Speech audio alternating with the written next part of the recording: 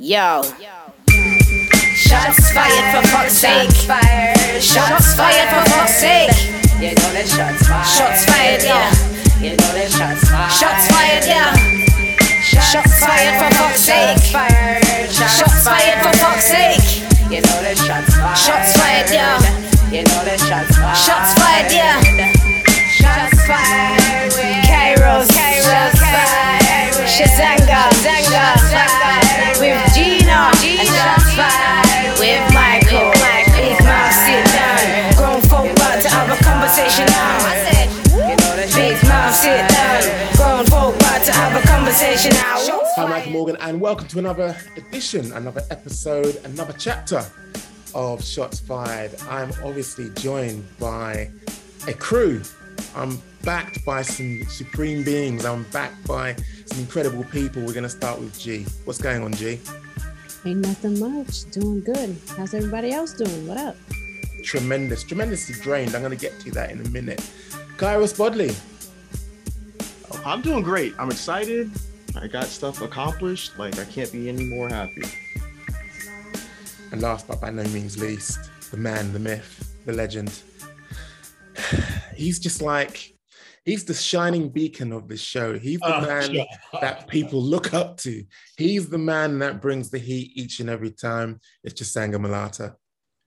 How you doing? I'm just preparing myself to go to war with my brother Leon, you know, all the way over in Ukraine.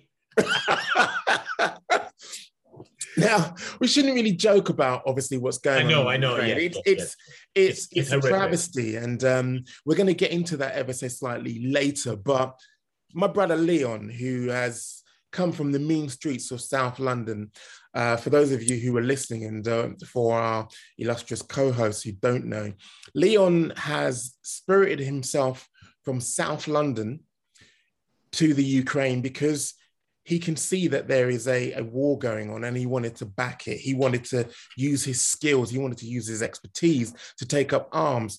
As soon as he got there, though, he was told that he was a liability. So he's now no longer on the front lines, no longer part of the army, but is making his way along the border and trying to basically help where he can there. But it strikes me that Brother Leon is kind of more interested in his own fame and fortune than helping the Ukrainians. That's how I can see it. I mean, you rein me in if you think I'm being out of order, Chisanga, but my guy just is one Instagram post short of his own reality TV series. Yeah, man. And even like in the VT before he even left the country, I'm sure you saw, I think it was on ITV I think it was on ITV News that he was wearing his own like gym branded content and everything. And it just, I mean, yeah, it felt like a disingenuous, it felt very disingenuous from the get-go. But if he is actually out there on the front lines and he's helping people, fair play to him. I mean, Lord knows I wouldn't step anywhere. I wouldn't step foot on the continent of Europe right now. So. You know, excuse me, just before we delve into what we've each brought to the party, I just want to just kind of like cast our eye and cast basically our memories back over the past weekend, and really want to start from Friday. We have never had it so good in one weekend. One championship, LFA, Bellator 276, PFL Challenger Series, UFC, of course, Wood versus Conlan. You must have seen, I mean, okay, I know it's boxing, I know we're an MMA show, but you must have seen that incredible KO of Michael Conlan in the last, or the dying embers of the last round of an incredible clash, an incredible fight. And what I want to touch upon though, I mean, usually the norm is that we do center on the UFC and are very UFC centric, but I really what I want to bring to the table in terms of what has actually piqued my interest this past weekend in terms of combat. And obviously we can go into what floated our mutual boats, but it was Levels Fight League and the return of Tom Breese. We are seeing a return to combat sports by Tom Breese, who, you know, I suppose to a certain extent has got a soft spot in my heart because he, as you know, in the UFC, is a UFC vet. didn't fare too well. And it was because of I think it's a crushing case of anxiety that he's living with. And mental illness obviously is a debilitating thing, which to a certain extent can be a career ender.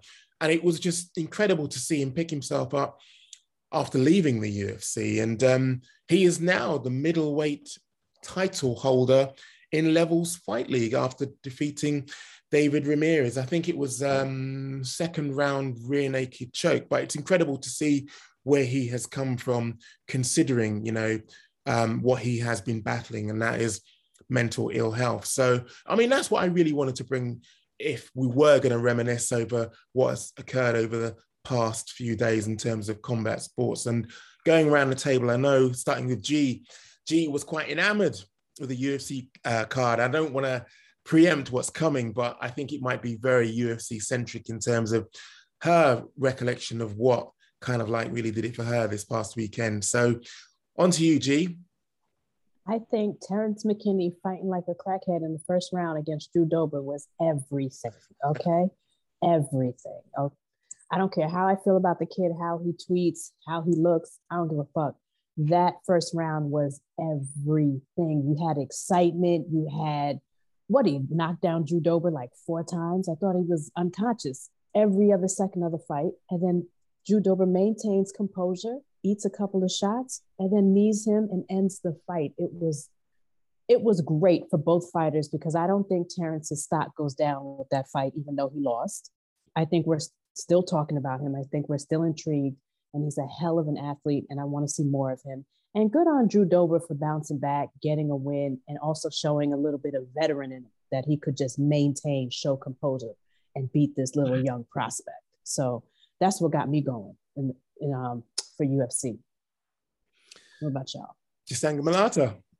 For me, it was one championship. Was it on Friday? One championship was during the daytime, and for us, it's like I was just talking to my work colleague when I was in the office beforehand. I love it when there are combat sports events that take place in Asia, because we get them at around 11 or 12 o'clock or a reasonable time. I'm not going to go into the sacrifices that we have to make as European fight fans in terms of sleep. That's well documented. But yeah, man, that one championship card, it was awesome. Obviously, Martin, I'm going to butcher his name.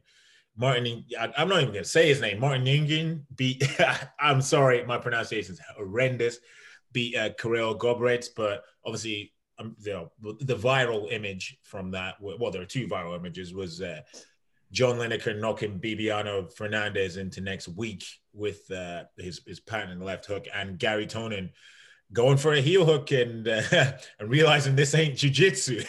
Yeah, but no, that card was what really floated my boat this weekend. Oh yeah, this weekend, as well as the UFC, or even though I've only watched half of it, and Conlan Wood. And Kairos, I'm not sure if you saw Michael Conlan against Lee Wood, but yeah, it was an absolutely amazing fight, and he got knocked out of the dying embers of the fight, and then he literally fell backwards out of the room. That's the dude that fell through the ropes and died on the floor outside the cage. Yes, well, he's fine, but yes. Thank God.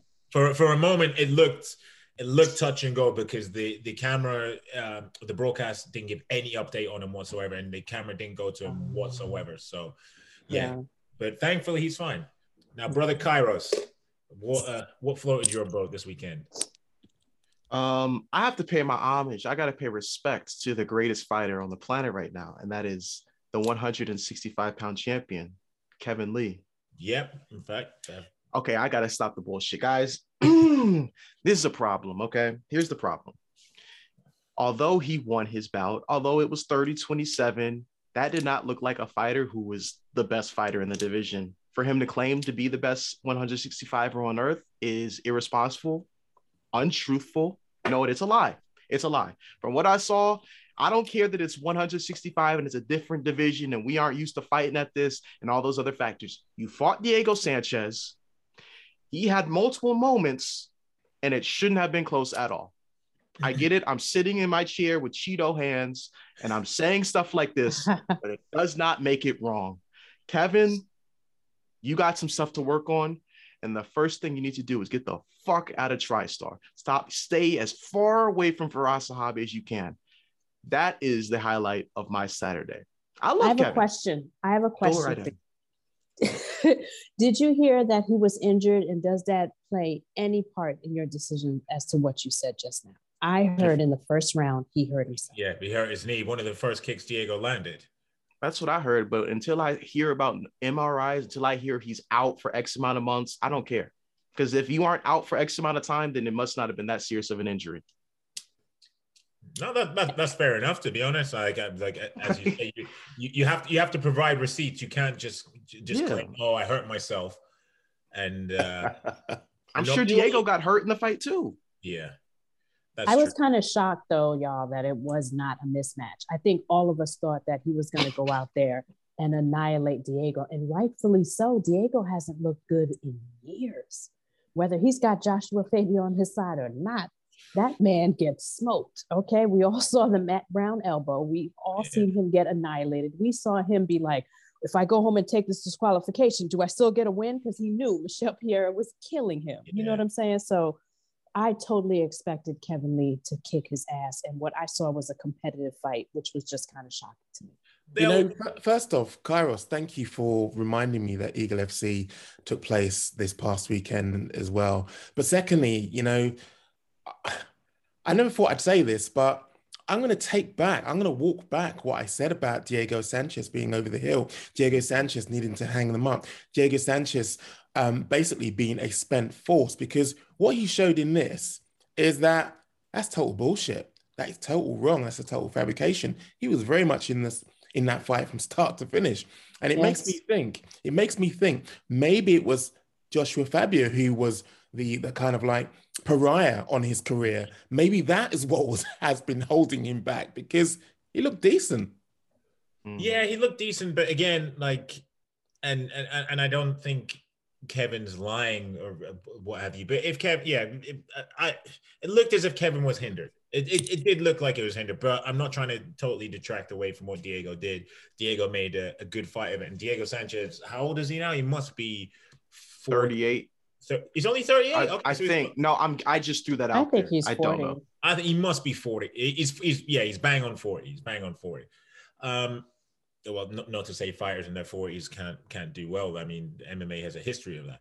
But considering the damage that he's taken and the wear and tear of just on the mind, clearly, as well as the body, like it was a very good display. But I think for Kevin, maybe nerves kind of played a thing into this as well, because he was expected to add Diego Sanchez to his highlight reel. He was expected. So I think that could have factored into it. And also there's the added pressure of him going into the fight on the back of the two losses to Charles Oliveira and Daniel Rodriguez, which are, there's no shame in those losses whatsoever. So I think that probably contributed to it, but I'm happy to see him back in the win column, and hopefully this will see him get his confidence back, and then he can, obviously win a championship and then get paid more. And I think I saw that he got paid $110,000 for his last UFC fight, but he got paid double that, $220,000 for this fight. So that's good. But it brings me to a question that I'm pretty sure better not be in crypto though. Yeah. It brings me to a question that we asked last time about Ego. See, where the hell are they getting this money from?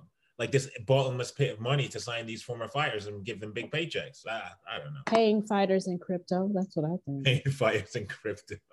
An oligarch, maybe, or two in the boom in the background. Yeah, perhaps, in the back pocket. Perhaps. Real quick, since we brought up 40-year-olds, did y'all see the 40-year-old Canetti end the fucking Chris Martino career? You remember the kid that fought Sean O'Malley? And Sean, he used his face to block punches, and Sean could not knock him out. Well, last night, a 42-year-old man on the prelims beat the fuck out of that kid again and knocked him out while standing. And it made me think, why couldn't Sean O'Malley knock this kid out? In the first round, this 42-year-old man from Argentina knocked that kid silly. And if y'all haven't seen that fight, please go back and watch it. And also, I am sure Chris Martino is going back to the regionals And I hope he does with thoughts and prayers, y'all. He is not ready for the big leagues. But y'all, if you haven't seen it, especially because I know you UK fellas need sleep and can't stay up for these prelims and whatnot, go back and watch Chris Martino versus Canetti and get back to me, okay? Well, enough of the rear view mirror and looking at what has actually transpired over the past few days. It's time when we actually, in the time-honored fashion, bring something to the table. And I'm going to kick things off, only because I've alluded to it twice now in the course of us talking over the course of this 15 minutes. But just to say that you must have been under a rock if you've not actually seen what's actually going out there in the big wide world. There is a war going on. There's an invasion going on. And Ukraine is actually bearing the brunt of this. Now, I think this needs a little bit of a setup so that what I'm going to say afterwards can be contextualized by the setup. Now, over the last 2 weeks, if you follow me on Twitter, you will know that I've spent a lot of time within Spaces talking to a lot of the people who were having trouble crossing the border from Ukraine to Poland. Now, the majority of those people, I would say 99.9% of them, are Black and African and have been discriminated against, have been racially abused at the border. So not to say that I was doing all the work, I was part of a crisis center which was established on Twitter. And it was basically full of people who were either working in communications or knew a thing or two about getting messages out there, or knew a thing or two about crisis management. So this was going on like days and days and days and days because of the travesty that was unfolding away from our TV screens.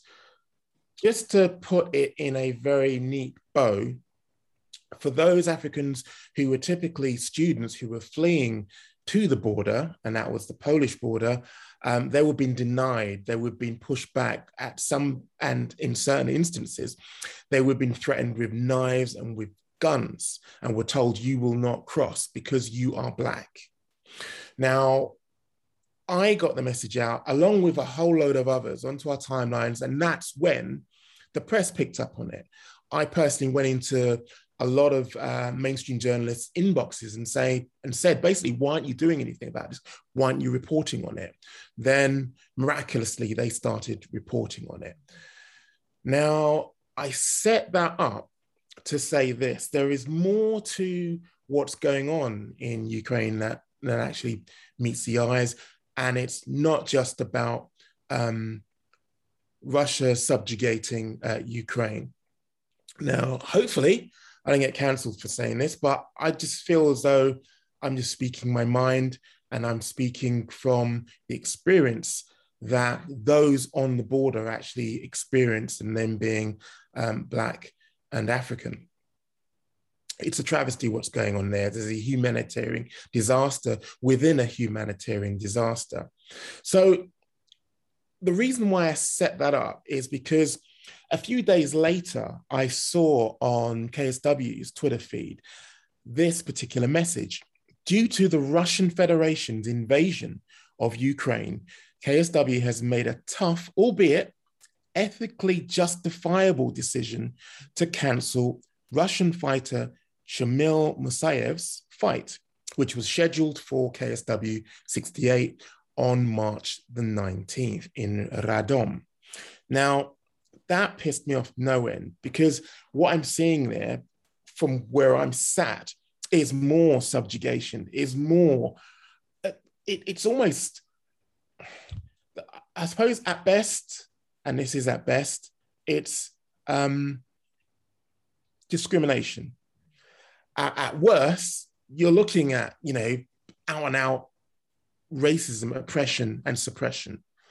And my question to you, is that justified given what's going on in Ukraine, given what we've seen on a day-to-day basis of Ukraine women, children affected by the displacement and the war, the casualties that we're seeing as well? Is that justified?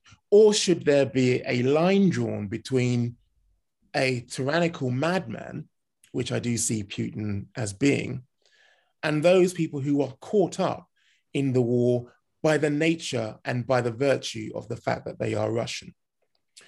I'm going to go with G. I personally think there should be a line drawn, like you said. I don't think that all Russians and athletes should be punished for the work of a tyrannical leader, dictator in Putin. And also, I feel really bad for the sanctions that are being placed on Russia right now. And, I'm sure that's pretty controversial to say because, you do have to kind of punish Russia and Vladimir Putin for what he's done. But then you also have to think about the people right now that are suffering from these, sanctions, the flights, the canceling of this, the canceling of that, and not getting the support from other countries and what they're going through. But as far as athletes, I don't think we should be stopping Russian athletes from participating in sports right now. You're really only punishing the athlete. I'm sure Putin doesn't give a rat's ass when he hears that so-and-so is not competing in some type of, championship fight or whatever. And I think it's more of a grandstand for that organization to say, hey, I align myself with Russia. I think it's more of them taking a stance and making a public stance rather than really taking, putting their foot up Putin's ass. Right now, Putin is worried about that war. He doesn't care. In fact, didn't they take his black belt from him? You think he cares? Yeah. You know what I'm saying? Exactly. Like they took his black belt from him. They have given him all types of sanctions. And guess what? Didn't they just take the capital recently? It has not stopped his, it has not stopped him from invading Ukraine and hurting so many people. So punishing the fighters for it, I don't agree with it.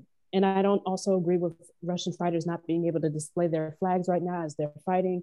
I don't think that's a sign of, oh, I'm with Putin. You can still be proud of your country and not be happy with your leadership and still go out there and fight a good fight. So I think punishing them is just really stupid and just a way for KSW to just grandstand with their alliance with Ukraine.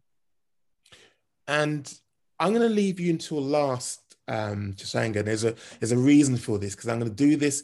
There's a separate question for you in the context of UFC London and the fact that you're reporting on it. But I'm going to go with Kairos next.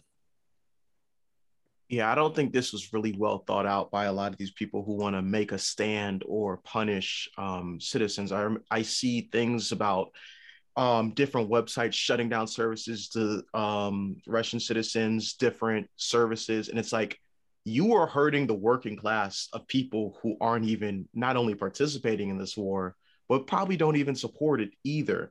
So why are we doing sins of the father or sins of the mother, whatever you prefer, and handing it down onto these people? There's people who are now not able to make a living, not able to pay their bills, not able to do anything because their primary source of income is based online. It was cute and funny when Pornhub was like, all right, we aren't letting our stuff be shown to Russian or whatever. And people were laughing, ha, ha, ha.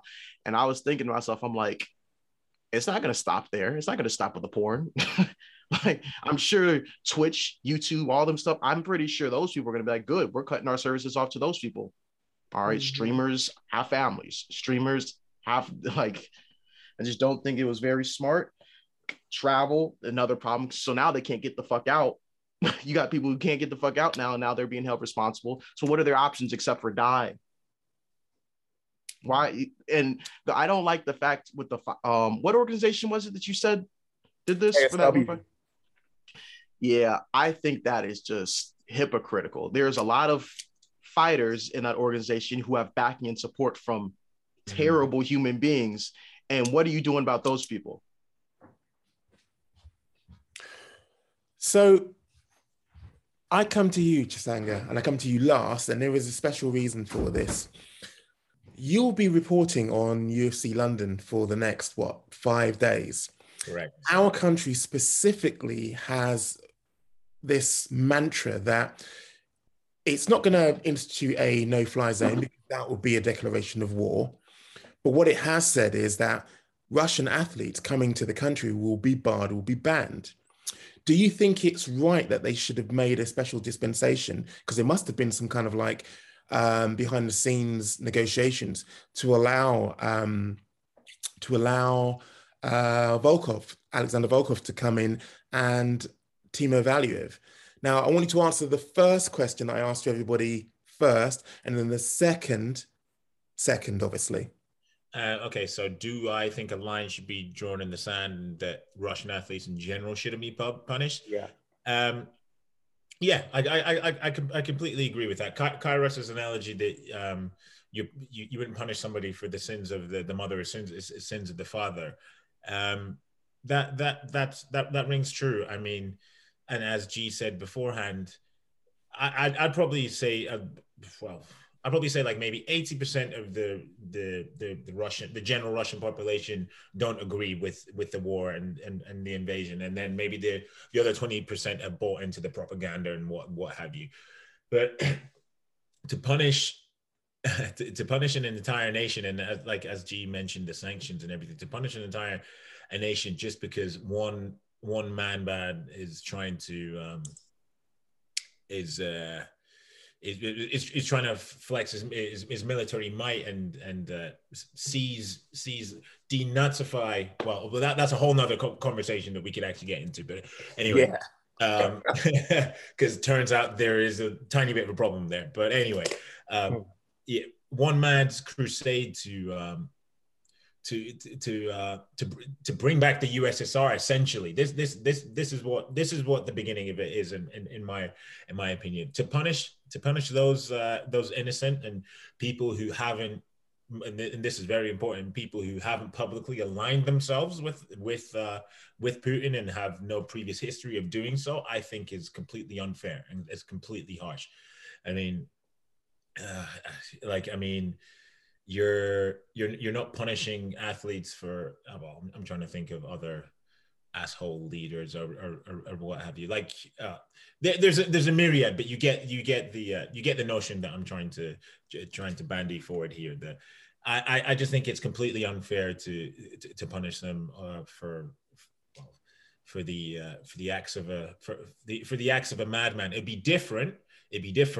So, the Chelsea owner, Roman Abramovich, he's been slapped with sanctions. He's had all of his assets frozen in the UK, and obviously that's caused chaos for Chelsea. But he's one of Putin's cronies, so it's and he's basically one of the people kicking up money towards him. And I read today, and it was a piece in the Guardian, that he actually owns 29% of a company that is that makes the metal for the tanks that are being used in this war. That's right. So it's completely justified, and the subsequent sanctions on Chelsea are completely justified.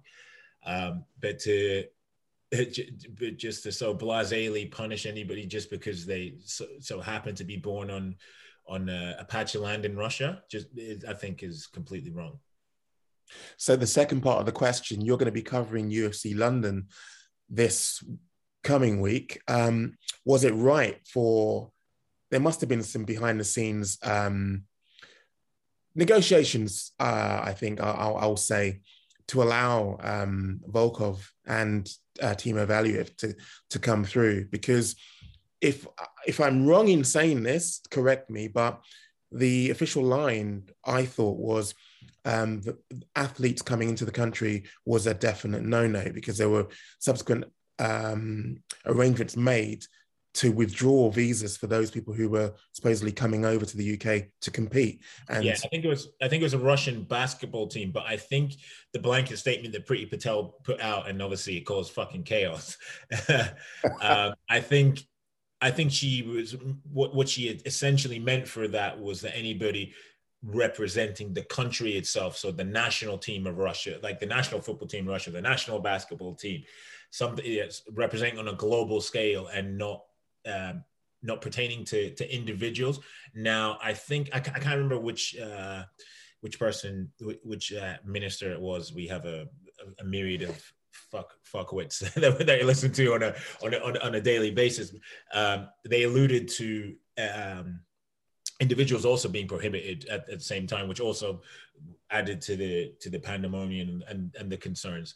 But I think is it right that the UFC have? Well, I don't know for certain, but let's hypothesize. Let's say hypothetically they did petition and speak to the Home Office. I'm sure the conversation must have been had. I'm sure, given the global climate, and the government's crackdown on Abramovich, as I mentioned beforehand, I'm sure a conversation was had. Was a conversation was that valid?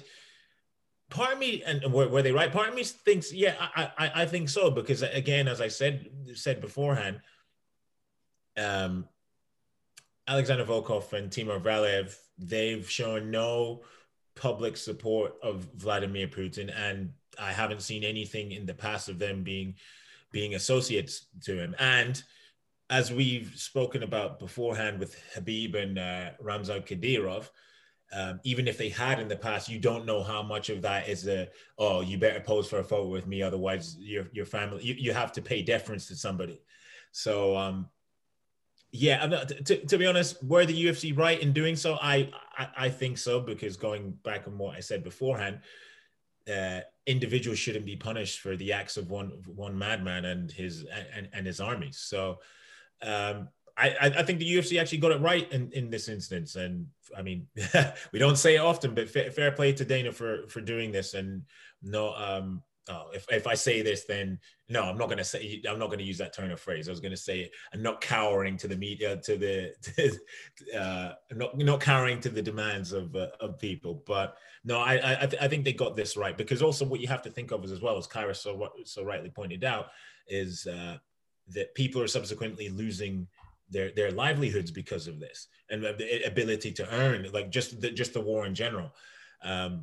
So yeah, I think it would have been wrong for the UFC to cancel that matchup and stop Volkov from competing, or any of their Russian athletes. So that's my stance. 100%. No, totally agree with you. 100% agree with you. So moving swiftly on, I'm going to spin the bottle, and it is pointing to Kyra Spodley. Listen, y'all got us fucking depressed talking about real world consequences. How about we talk about something that doesn't have me fucking dying on the inside? This is an MMA show. I want to talk about some goddamn MMA. Alex Pereira fought Bruno Silva. How about that? How about we talk about some MMA for once, guys?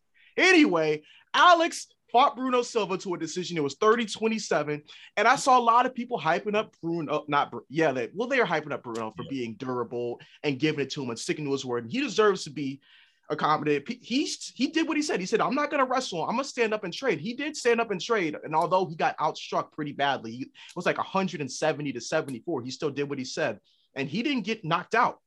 He stood up tall against the number one pound for pound kickboxer and didn't get knocked out. That doesn't look good for Alex Pereira. If it doesn't look good for Kevin Lee fighting Diego Sanchez and not dominating how we expected him to dominate, it does not look good for Alex Pereira for fighting this guy and not dominating the way he should be dominating.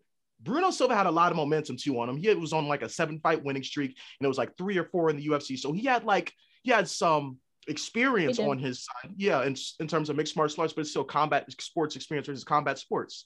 Alex still has 100-something 50 fights with kickboxing. So it's like, all right, and y'all were kickboxing. So for him to go out there and not knock him down or maybe not finish the fight, I think Alex has reached his ceiling for what he can produce in combat sports, because the competition is only going to incrementally increase. And in the middleweight division, we got some. I think Paulo Costa is coming back down to 185. I think Brunson is not going to leave after one more fight. I think Cannonier is still in the wake, and he's going to be sitting there taking out opponents. And don't forget about my boy Luke Rockhold. Don't forget about Rockhold. If he makes it back, I think he got injured again, right? Oh, did he? Oh shit! Fair enough. That would be a good fight. That would be a great fight, but I think he's hurt. Maybe not though. I could be wrong. But like, there's a whole bunch of people who I think would take it to him. Luke would take him down and drown him. Luke would take Alex down. Strickland? It'll be a cold day in hell before I hype up Sean Strickland for anything.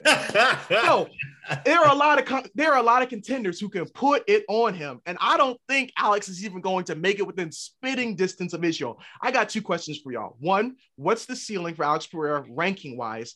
2, who are some matchups in the top 5 who he could actually beat? Okay. Because I could be wrong. And I want to go with the lovely, the queen, the sire, Gina. Listen, I don't know rankings off the top of my head, and I don't have my laptop up, but I will say this. He's not beating anyone in the top 5. I'm just one of those folks. I think he's going to beat up people that we saw last night. What is Bruno Silva's ranking? You know, he has, what is he, outside the top 15? Yeah. Inside the top? Yeah, that's who he should be fighting.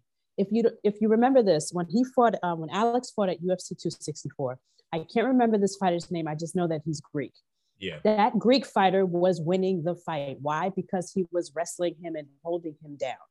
Alex threw a flying knee that was gorgeous and well-timed, but it was very telling of what could happen in the future, is that a fighter that can eat a couple shots, be defensively sound, and wrestle can beat him. And last night, someone who didn't even wrestle was only wobbled a couple times with the stanky leg, of course, but he did not drop and he went to decision. I think Alex Pereira, like Kairos has said, he's hit his ceiling. So all this talk about him fighting Izzy, and even Alex has been saying, oh, Izzy's hiding from me. No, sir, he's not. He's a mixed martial artist. You are not.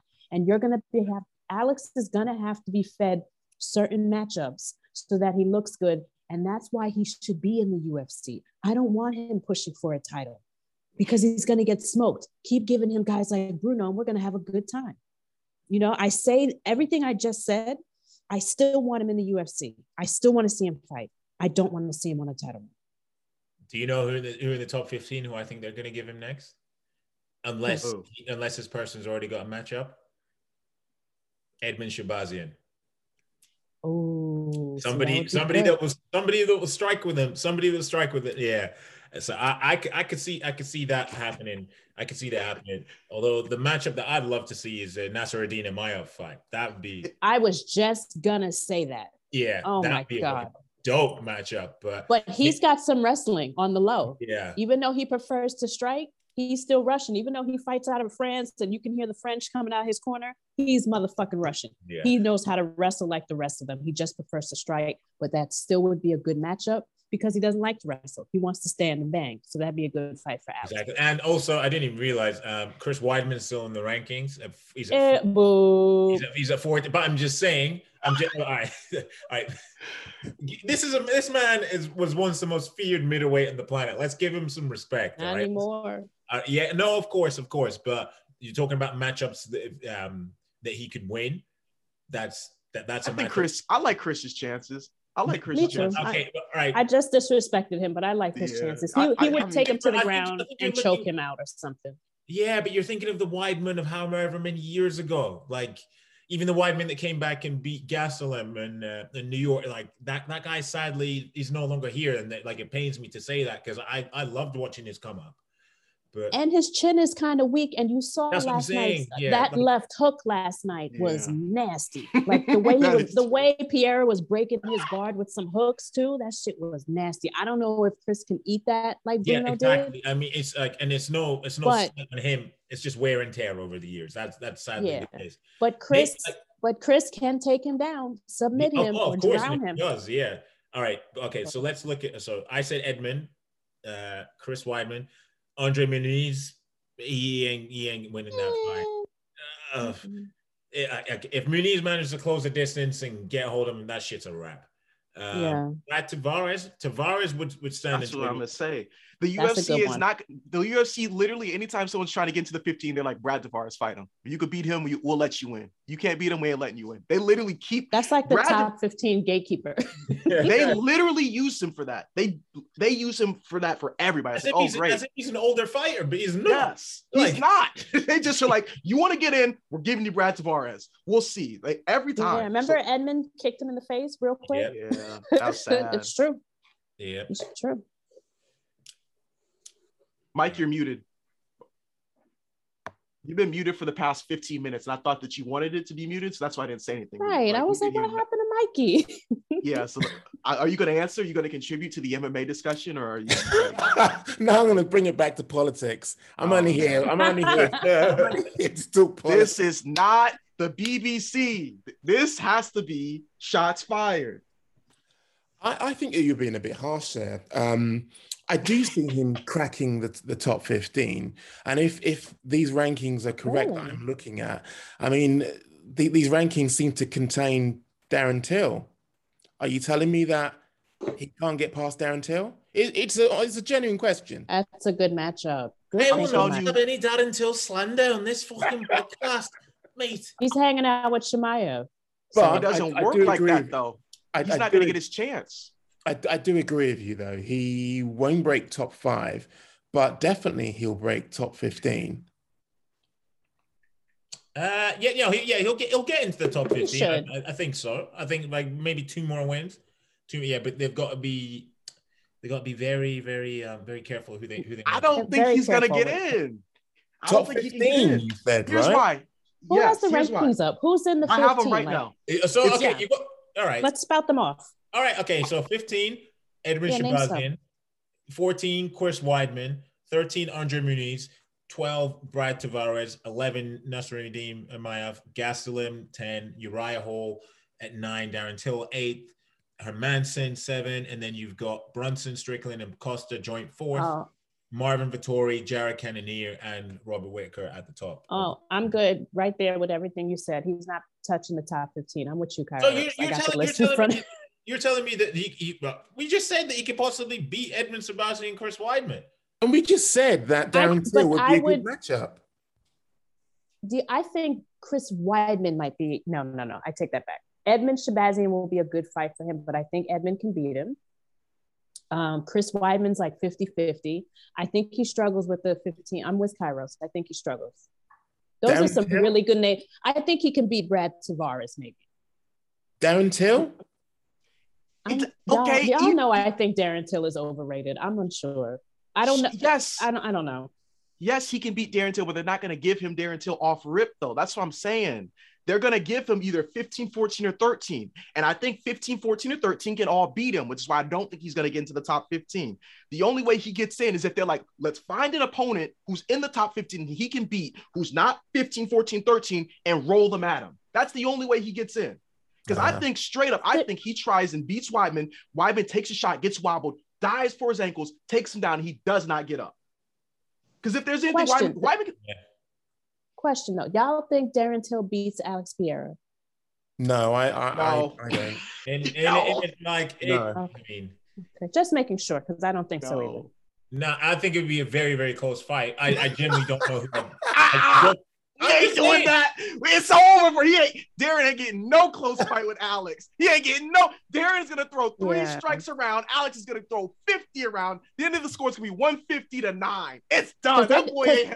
Because they're going to kickbox, and Alex is the better kickboxer. That's just how I see it. Darren's not going for a takedown, and he's going to throw that hard left he likes to throw, and that one kick to the body, maybe that's it. And Alex is just going to maintain. And I don't know. After what I saw last night with those hooks, breaking the guard, the knees, the time flying knee, like, nah, I think he gets there. All them doubters now.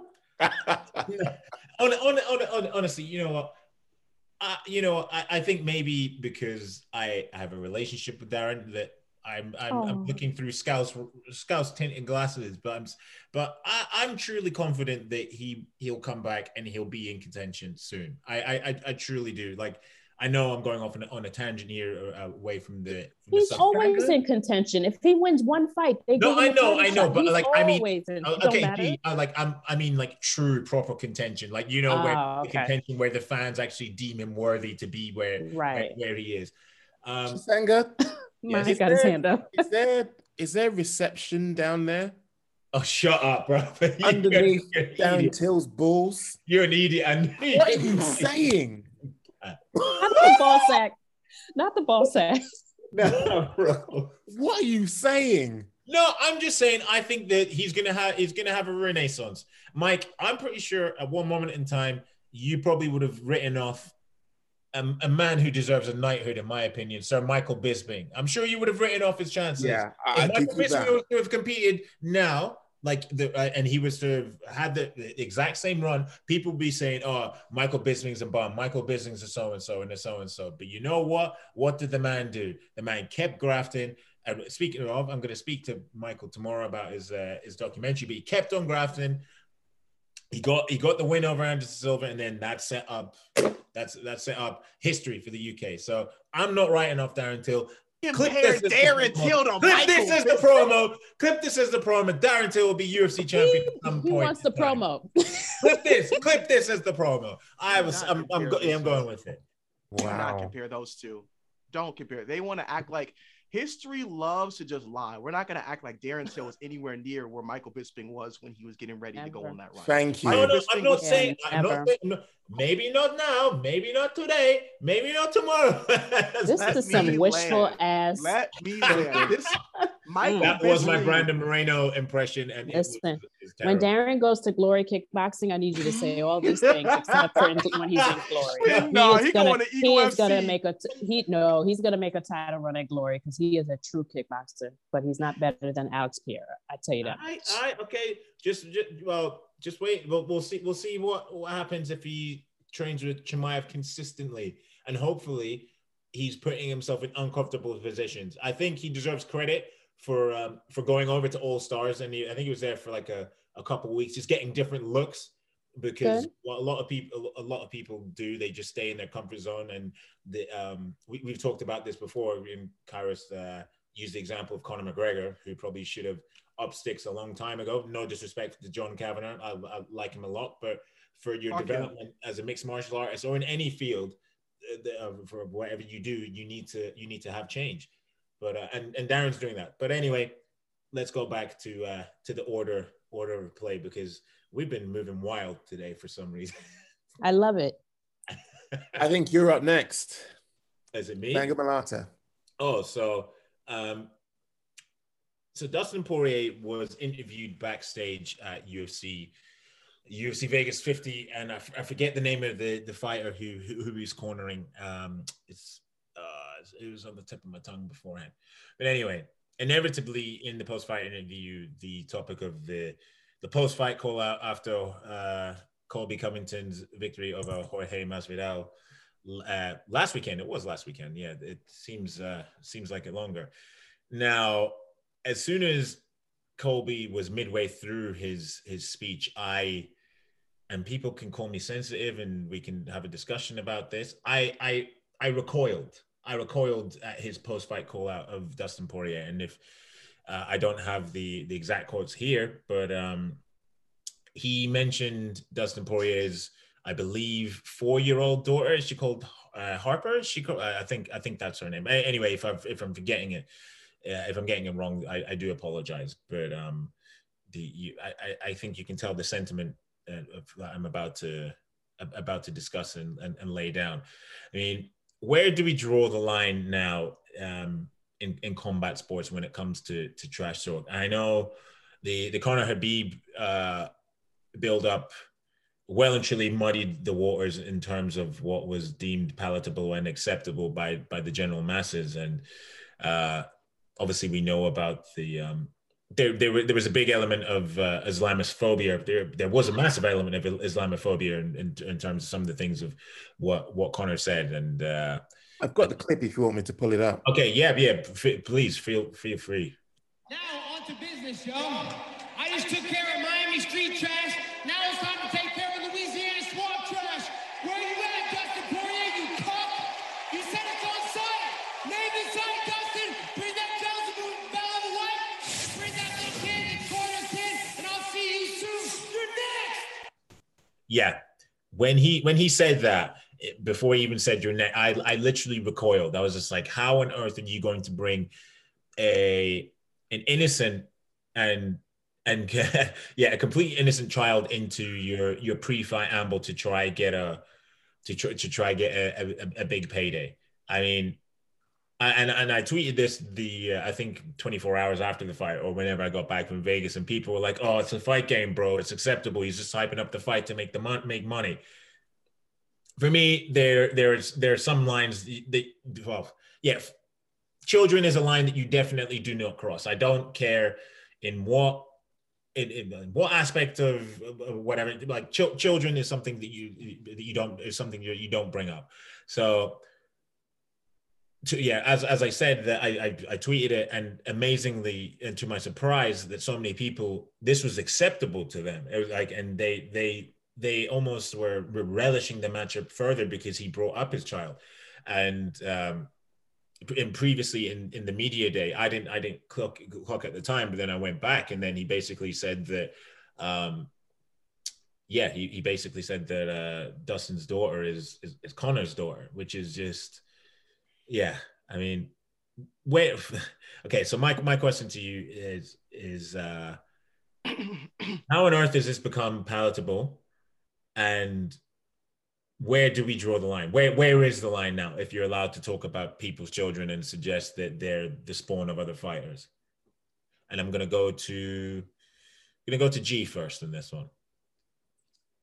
I think that there is no line drawn in the UFC because I think fans and the the organization, they support this. So I don't think you can really make a line, drawn with this. You can't really do anything about this. Why? Because when Kobe makes comments like this, his fans go crazy and they actually like it. So that means they support it. That means there's clicks on the internet. That means possibly someone is buying the pay-per-view bout.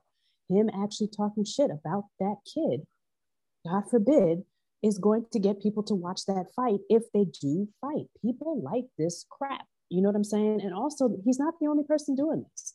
Sean Strickland has been talking about killing people, not giving homeless people money, disrespecting the LGBT community, saying god awful things, and then having a lackluster fight by jabbing someone. But that's a whole nother conversation. But he does tout this whole serial killer thing.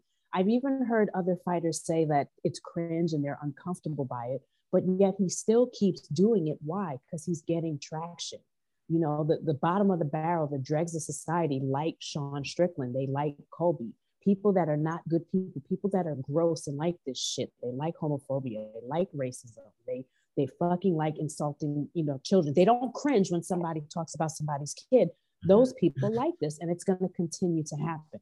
But for me, I think when somebody like Khalil Roundtree comes around, I don't know if you guys heard his post-fight speech last night after he violently dispatched his opponent. This man got up and said that he wanted to make a difference, especially when it came to folks with mental health issues, because he can relate.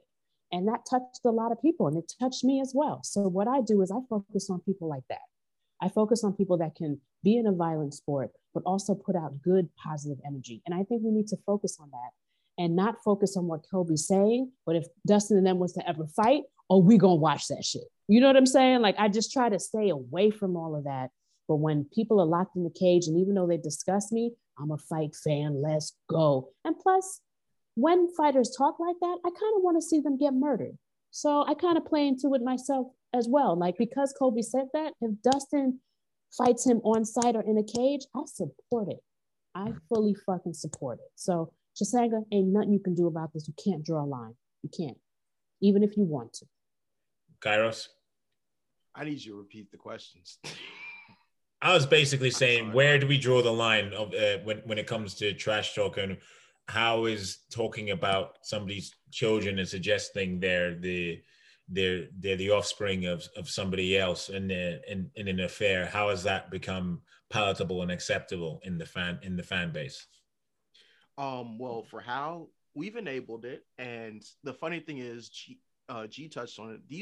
These fighters who constantly do this appeal to the lowest common denominator of society. You have people, they're appealing to the people who don't go outside and talk to people and have real conversations with people. And they think that this shit flies in the real world. And they're like, oh, we're going to champion him because he keeps it real. He tells it how it is. Bitch, you aren't even real. How the fuck you know what real is? But that's not the point. And then as far as where do we draw the line? I really, really want to draw the line at that area, but I can't be a hypocrite about this. I watch battle rap. Okay. So okay. For me to get in front of this camera right now, and for me to say you cannot talk about people's children and women, and I just can't, even with a straight face. I cannot do it because it is much worse from what I hear. So I'm sorry. But also in this situation too, I think the best thing Dustin Poirier can do to punish this behavior is to not fight Colby whatsoever. Yeah. Not give him force that bozo to fight people in his division who are ranked linear to him. Don't even address in the media no more. Don't do on-site gangster shit, because I don't think it matters the situation. I think if you go after Colby, you're gonna lose. I think I'll just keep it a buck. But the only way he can win is to not fight him. Let him fucking shout out into the ether, and let him have to actually find a contender this time. All right, so I know you brought up the example of battle rap, but there's almost like there's an there's like an unspoken and unwritten agreement that you can talk about, oh, your mom or your wife, you're like, do you know what I mean? In battle rap, it's almost almost like an unspoken agreement. Whereas with this, it's not necessarily the same. I get why you were saying where you felt conflicted, as if you couldn't necessarily chastise Colby for it, but I think there's a little bit of a difference. There is a difference, but also I'm a person who does not believe in unspoken rules. Speak the rules. Let it be known. I don't like when people throw in rules made by gangsters who didn't, like when people say always no women, no children, no XYZ. Gangsters are the people who instilled those rules. And 9 times out of 10, those people aren't following those rules. So we're basing our ideals on the premise of people who are criminals who don't even follow those said rules that they expect us to follow. That's why I think it's just like, I'm not going to even put myself in front of this train to get ran over by, because I'd be a hypocrite if I do that. A. B, I think the whole principle of this is foolishness, because the people who made it, like I said, I'm not going to repeat it. That's just my point. Mr. Morgan. I think Kairos and G are right. Everything that they've said there, I'm just going to be repeating, but just to kind of like interject a little bit of a different slant on this. And that is, I do see Dana White being the personification of the UFC. I do see what Conor has said in the past and what Colby is saying currently. It's almost as though it's things that he would like to say, but knows, given his position, that he can't. So he is speaking, and Colby is speaking almost for him. And I tell you why I believe this is because of the lack of him being reined in, the lack of castigation, the lack of sanction. When it was Conor, I kind of like convinced myself that this was just because he had so much control, because he had such a stranglehold on the UFC in terms of being bigger than the brand. But now that I see Colby doing it and Colby getting away with it, 2 things come to mind. One, it's a bit late to actually shut the door after the horse has bolted, after you've let Conor do what he has done. 2, I don't think that he has deep down an issue with what's being said, because if he had, as I said, you would see some serious reprimand, but you're not going to see that. You're not going to see that. I feel that one day somebody's just going to come out with a racial epithet. Someone's just going to say it. As like, it already has. Cody Durden told someone to go back to China. Oh, but okay, but Cheeto called Yao Zedong a Chinaman. You know, like it's we're gonna get closer to the hard N word, but we're there. We're there. Cowboys said it twice. They don't care. Under the UFC banner, like at a press conference and a post, not on Instagram. Not outside of the promotion. We're talking about inside the promotion. Yeah, it's coming. I think. Yeah. You know. I don't think it is. I don't think, because I think a lot of these people understand. A lot of these people are stupid, yeah, but I think a lot of them are cowards too, and they know the exact line. Like that's true.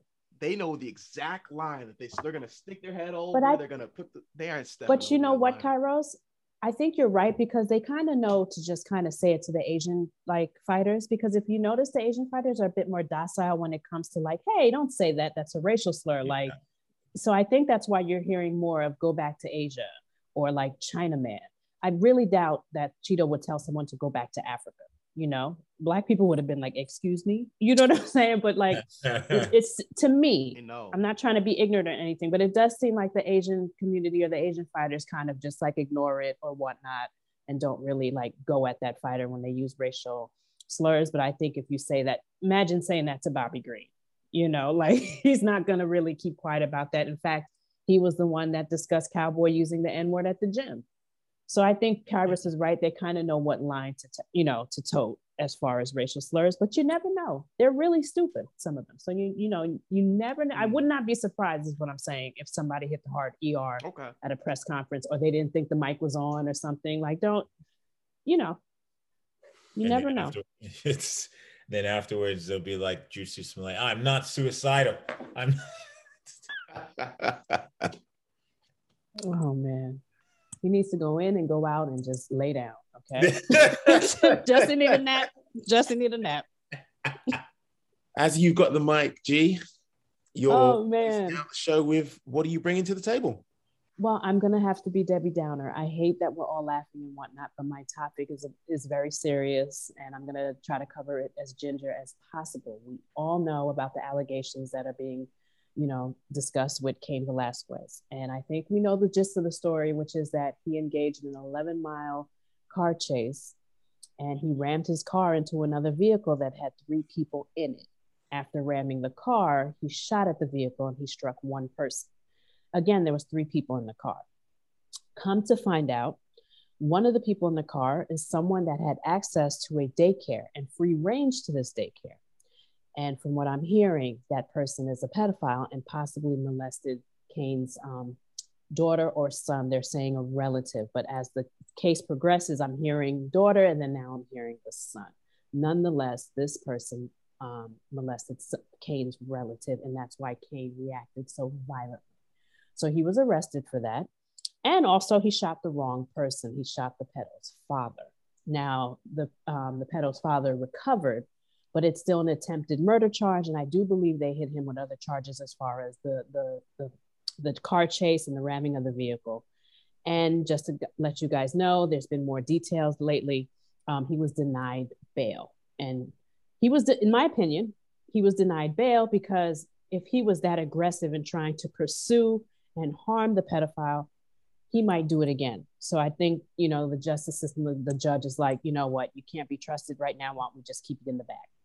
And on top of that, the GoFundMe that was started for Cain was shut down because GoFundMe has a policy where you cannot fundraise for someone that is involved in the act of violence in the judiciary system. So yes, because of the charge, the attempted murder. Yeah, they have some sort of policy. For legal defense, you can't. Yes. No, what I mean is, didn't Kyle Rittenhouse get a GoFundMe? And didn't well, that's a whole nother conversation. Okay. Yes, but they took Cain Velasquez's down like this. So we all know the details of what happened. Mike, you're a father. Chisanga, the way you keep getting married, you're gonna be a father. So Kairos be making trips on the late night, so he gonna be a father. So I think the only person here that's not due to be a parent is me, thank God. So with that being said, with all the fathers on the show, was Cain justified in what he did? And should he face jail time? And I'm gonna start with Mike. I don't think he was justified in shooting the wrong person, obviously. I would have liked to have seen him use his bare hands to rip that pedophile from the car, and quite rightly. And, I feel no compunction I feel no fear or favor in saying this and beating that man to death, because everybody, I feel, will agree that you don't have to be a father. You don't have to be somebody who has a nephew or a niece to actually understand that there's a sickness at play here, and there's a sickness which is unforgivable. And I don't think the justice system is something which should be given to a pedophile. And that is what is going to happen here. This man is beyond justice. Yes, he was justified in retribution, but no, he was wrong, obviously, to shoot the wrong person. Yeah, I mean, you hit the nail on the head there, right? I mean, yeah, I can't even fathom the rage and the fury that would have overcome Cain to once he learned of the horrible and earth-shattering news. I mean, like, once you hear that and once you process that, that's never going to go away like that, and you feel for his daughter. It's ever so more. Like, I mean, it might not manifest itself now or in 10 years time or what have you, but that will never go away, and like she'll be feeling the repercussions. And like we we hope and we pray that they aren't too bad for her. But was Cain justified in what he was doing? Yeah, 100%. And as Mike said, you don't have to be a father or what have you, but if that happened to a friend's child of mine or what have you, or even if I just saw it happening, like, or happening in the street and just a regular child, like who I didn't know or what, like, I'll do my best to hunt down that man and give him an absolute fucking pasting but so yeah. So Cain was justified. Cain was completely justified. But the only problem with him, well, with the method and everything, that what happened is that obviously it was a chase for 11 miles. Now, I think a judge and a jury would have a lot more sympathy if it was an example of he'd found out and then he saw the guy across the street and he saw red. But the problem is with this, that obviously, yes, I think he probably would have been seeing red for a prolonged period of time. He wouldn't have been totally sound of mind. But it was the fact that it was 11 miles, and there's multiple times in the eyes of the law, to calm down, to gather your senses, and to remove yourself from the situation.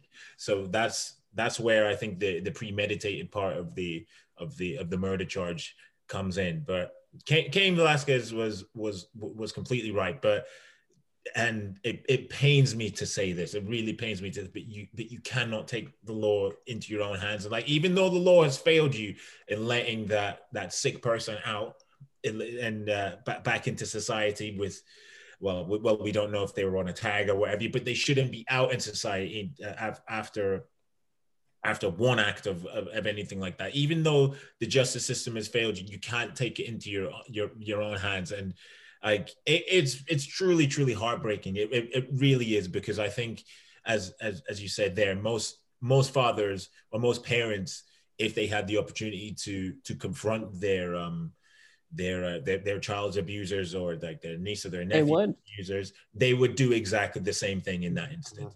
So I mean, like, I'm almost actually welling up just even talking about it, because I can't even imagine how he was feeling, like when he went through it. I mean, I just hope and pray that, well, I don't know whether this is going to be a jury case or whether it's just going to be a judge presiding over this, but I truly hope that they take into account all the facts and in the situation when it comes to sentencing him. And like, I mean, he will have to do some sort of time, but I hope that they do take those into consideration.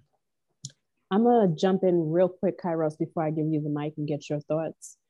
Here's my thing on it. I think that he's completely justified in what he did, because I have compassion for him. And I cannot imagine being able to get your hands on somebody that has committed sexual acts on a child, and that child being your own or your niece or your nephew. And I think, honestly, when it's your own, it might even be, I'm not a parent, so I can't even imagine. It might even be more impactful than seeing somebody doing that to a stranger. You can see somebody doing that to a kid in the street and you don't even know them, and you're going to burn up. Can you imagine your child? Yeah. So the compassion that I have for him is I can't even articulate myself. However, if he had harmed somebody in the process of doing this, and it was somebody related to you, you'd feel differently about this. Can you imagine if he had missed and shot your mom in a car parked next to the vehicle? You know what I'm saying? No, I know what you mean. Yes, and this, I hate to play devil's advocate. I hate to sound like I don't have compassion for Cain, but he does need to serve some sort of time for the vigilanteism. I'm saying it wrong. But you cannot put people's lives in danger like that. But I have compassion, because I can't imagine getting that information and being able to get your hands on him. But I am with Mike. I wish he would have beat the man to a pulp, because I feel like when you beat someone to a pulp, even if they're really hurt, the judge will look upon that. You used your hands. You didn't hurt anybody else in the process. The guy's still alive, but he's beat up. You're using a firearm, registered or not, and you hit the wrong person, and then an 11-mile chase, and then you fled from the police. Innocent people could have been harmed. And that's why they're not giving him bail. Your intent was to kill him, and now they got to protect the fucking pedo. Fucking gross. And also, too, investigate the pedo. Why not open the case of what's going on? Do you know what I mean? Like, how come we're not hearing anything about that pedo's case? Cain went after him, but what's going on? Was he charged? Is he under arrest? Is he on house arrest? Does he have a fucking necklace? Does he have a fucking whatever the bracelet on his ankle? Does he have a criminal record? Is he going to jail for this? Cain did this for a reason, right? So where the fuck are the criminal charges for that dude and the investigation into him? You know, perhaps Cain would not have needed to do street justice if they had fucking done something in the first place. Yep. With that being said, should he get a slap on the wrist for endangering somebody and shooting the wrong person? Slap on the wrist, yes. But I don't think there should be a considerable amount of jail time, and they should have compassion for a father losing it and being impulsive at that moment, because we all would fucking do that shit. Kairos, what are you thinking? I think we're going to disagree. I think it became unjustifiable when the intended target wasn't the person who got hurt. That's where I guess we are in agreement then. We agree. No, I agree. Because if that had been my relative or yours, this conversation would be totally different. If your mother got popped while Cain was going after somebody, I'm telling everybody, free Cain. Let your mother, your brother, or somebody get popped while Cain was chasing that man. You wouldn't be saying none of this. Go ahead, Kairos. I interrupted. No, it's okay. But as for like a few things I'm thinking, so with the other dude's case, I'm pretty sure he's out on bail and his trial's still ongoing. So I think Cain's like, I ain't waiting for this shit. I'm taking it. But I was looking at his charges and I was like reading different definitions of different charges of different crimes. I feel like the DA really is trying to make an example out of him because it's attempted first-degree murder. It's like that wasn't his intended target, A. B, I feel like it should be a lesser charge than attempted, because you can get life. Yeah. I'm pretty sure that comes with a life sentence. And I think like life isn't life.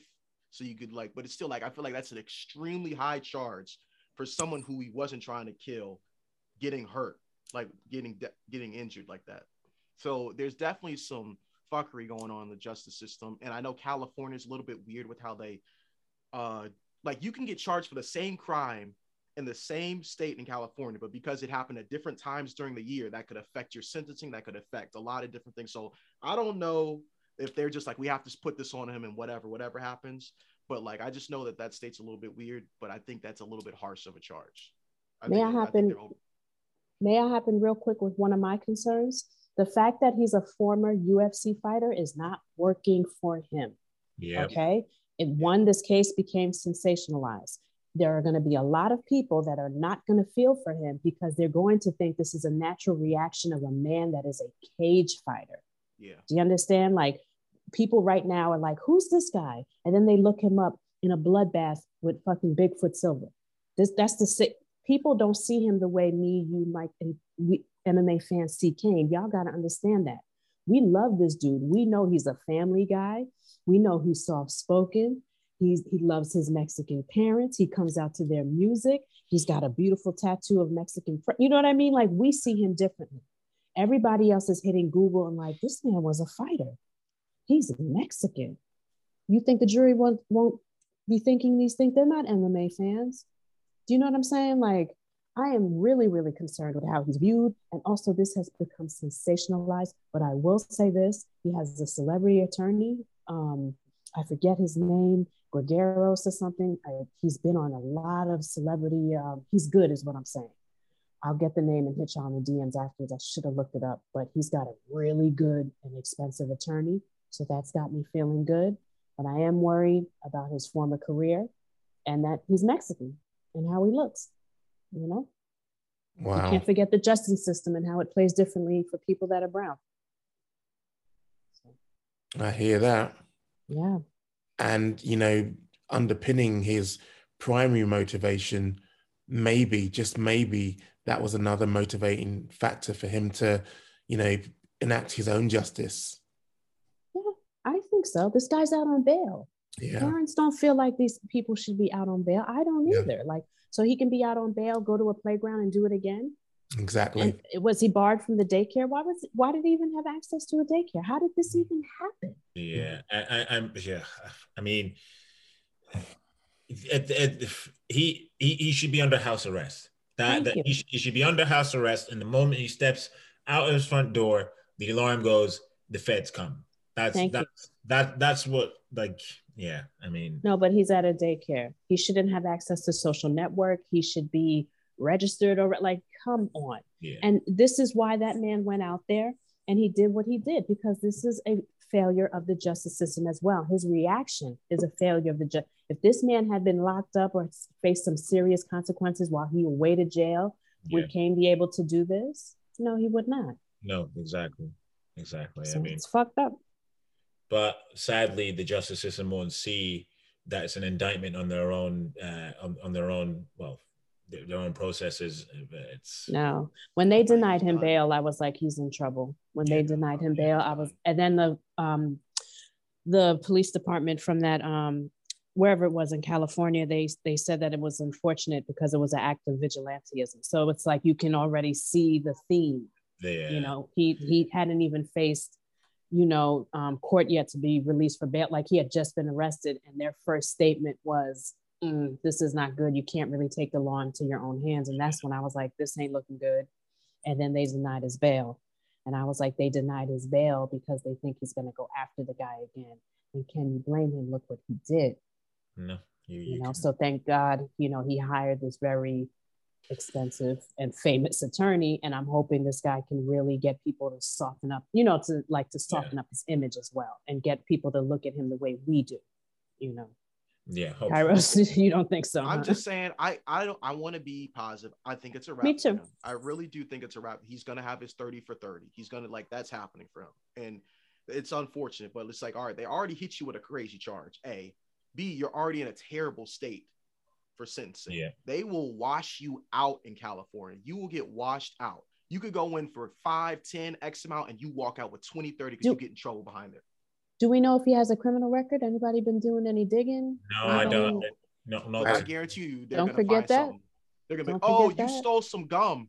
Yep. In 2000, it's like, bro, concurrent. Oh my good, it's bad. So because even with a clean rap sheet, they're still going to give him something for what he did. So if he doesn't have a clean rap sheet, there's a possibility they also take that to consider. They have evidence. It's like, okay, there's a video of you racing after him on the highway. We have ballistics from you firing the gun into. It's like, there's no way I don't think you're getting acquitted. There's no acquittal. There's no acquittal in this. It's not a matter of if. It's a matter of how long. Yeah, exactly. Yeah, exactly. It just depends. Yeah, I mean, well, you hope this case goes to a jury and that they can. Listen, he has a very expensive attorney. I'm a firm believer in if you got the money and you get the right person, sometimes good things happen for you in court. We've seen it before. Yeah. Okay. And I'm telling you, his attorney gave me a glimpse of hope. Like he's a celebrity attorney. He gets it done. I'm hoping and praying for him, honestly. And I think we all are. Yeah. We definitely are. Just before we go, we have got on our very shores, and that being British shores, UFC Fight Night, Volkov versus Aspinall this coming weekend. I just wanted to, basically just get our take on what we're looking forward to seeing. I mean, first of all, it's a pleasure to see the UFC back on these shores after a 3-year hiatus. But for me, it's all about the return of Nathaniel Wood and Vince Morales clashing. Nathaniel Wood on his return, but also still sticking with the prelims, Mohamed Mokaev making his incredible debut against Cody Durden. That meme with the guy who's kind of like turned up to his op's funeral with his shade? I'm getting that. I'm getting that when that actually goes down. But what are you? Sorry. Like that. That Instagram post. Like I thought it was fake, but then I actually searched, and then it's a real fucking post. Oh man, that shit killed me. Anyway, sorry, carry on. Okay, so those are the two really that I'm so looking forward to. But Kairos, what are you looking forward to? UFC London. Yeah, hold on. Right, I need to check it too. Whilst he waits, whilst he goes through the cards, sorry, I'm looking forward to the Black Country banger, Jai Herbert taking on monster in Ilia Topuria. The size of the stones on Jai Herbert to take this fight, to welcome Ilia Topuria to the lightweight division. this man has got cojones, especially considering he's only just picked up his maiden win in the UFC. And big up for him for it was Conor Worthy he beat, I believe, to get his first win in the UFC after two losses against Renato Moicano and who's the super old dude? Francisco Trinaldo. Francisco Trinaldo, yes. Who he was piecing up before he got caught. Yep. You can't sleep on that old man though. Woo. Yeah, people sleep on yes. But going back to Jai, I mean, it takes stones to accept that Ilia Topuria fight, and Ilia Topuria, who's no longer cutting to featherweight, who's going to be a different animal coming up. Those extra 10 pounds of not having to cut. I mean, shout out to Jai for taking that fight. I'll be rooting for the UK side. I'll be completely unprofessional when Brits are winning. I'll be cheering. I don't even give a shit. But also, well, as you said, Mike, Muhammad Mokaev's eagerly anticipated UFC debut. I'm actually hoping to get a piece on his journey to the UFC in the newspaper this week. I know you don't buy our newspaper, Mike, but I will be petitioning for that because it's an incredible story from refugee to competing in the UFC in the space of 9 years after arriving in England, not being able to speak a word of English. What other fight am I looking forward to on the card? I'm pretty much looking forward to all the fights on the card, man. I really am. Obviously because it's a British centric card, but I'm chuffed, and I think most of my interest is mainly in the prelims rather than actually on the main card. If you know what I mean. Yeah. Yes, everybody's going on about, oh yeah, Paddy the Baddy's gonna be fighting Kazula Vargas, but in terms of like the progression of fighters in their respective divisions, like I mean, Jack Shore against Timur Valiev, that's a massive fight. That's a really massive fight. If Jack Shore wins that fight, they should be putting him in the top 10. They really should be. I believe he's 3-0 in the UFC? Yeah, he's 3-0 in the UFC, and he looks good. He looks very good. Not just 3-0. He looks and I'd good. arguably say that he's probably the most well-rounded mixed martial artist that we actually have in the UK. Yeah, I truly believe that. So, you know me, like I'm as I said, prelims for me, man. the prelims. That's and I just can't wait. I can't wait for this crop of the golden generation. Although I do believe there are some glaring omissions from this card. Ron Murphy should have been on this card, and the man who lives about 15 minutes away from the O2 Arena, Mr. Dominic Wooding, should have been on this card, but he'll get his time to shine soon enough. But over to you guys. Over to you, Kairos. Speaking of Dominic Wooding, make sure if you're listening that you check out the little mini series that I've been running. It's a Twitter special. Basically, I went behind the scenes with Dominic Wooding and we talked all things why he's not actually on the card and potential matchup in the future if he is to be signed up to the UFC between his teammate, Nathaniel Wood. So that's going to drop tomorrow. I've been basically sprinkling bits and pieces over the timeline. If you want to go and check that out, I'm at Mike Woe TV. Causing trouble, bro, between Team JB, man. Them you are. That's what it says on the tin. Always always making trouble. Kairos Bodley, what are you saying, my man? You know, I was gonna hype up Gunnar Nelson. Not too happy for that. Don't care. You know, I think he might lose and he might be gone for another 5 years. I'm not going to get emotionally invested. I agree. I like Arnold Allen and Dan Hooker, but I really do think they're doing Dan dirty with this one because it's like, all right, your first fight in the division. Here's a tough fucking matchup. Here you go, Dan. Like I don't know, but I'm excited to see how it goes. We'll see though. Quick question though: is Ilya staying at 155? Like this is a permanent move. He's not going back to 45. Permanent move, bro. Permanent. What is he? He's doing well at 45. Why would he do that? Weight cut. The weight cut killed him, bro. The weight cut killed him. You want to eat? He never missed weight. You want to eat? Now, did you not see the? He's hungry. Did you not see the video that what's his name? It's really gonna annoy me. Georgian mixed martial arts journalist. Nope. Georgi, what's his surname? It's gonna really annoy me. It'll come back to me. But Georgi Kokiashvili, he posted. He's he's obviously got connections with the Georgians competing in mixed martial arts, and he shared a video of like just how harrowing the weight cut was for Ilya. So good on him deciding at such a young age as well to make the move up and not to put extra miles on the clock with grueling weight cuts. But yes, going back. Yeah, he's permanently staying at 155. Nice. Wow. Good for him. Well, I think I'm up.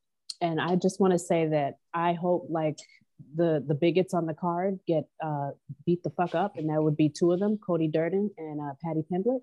They are both fighting at UFC London.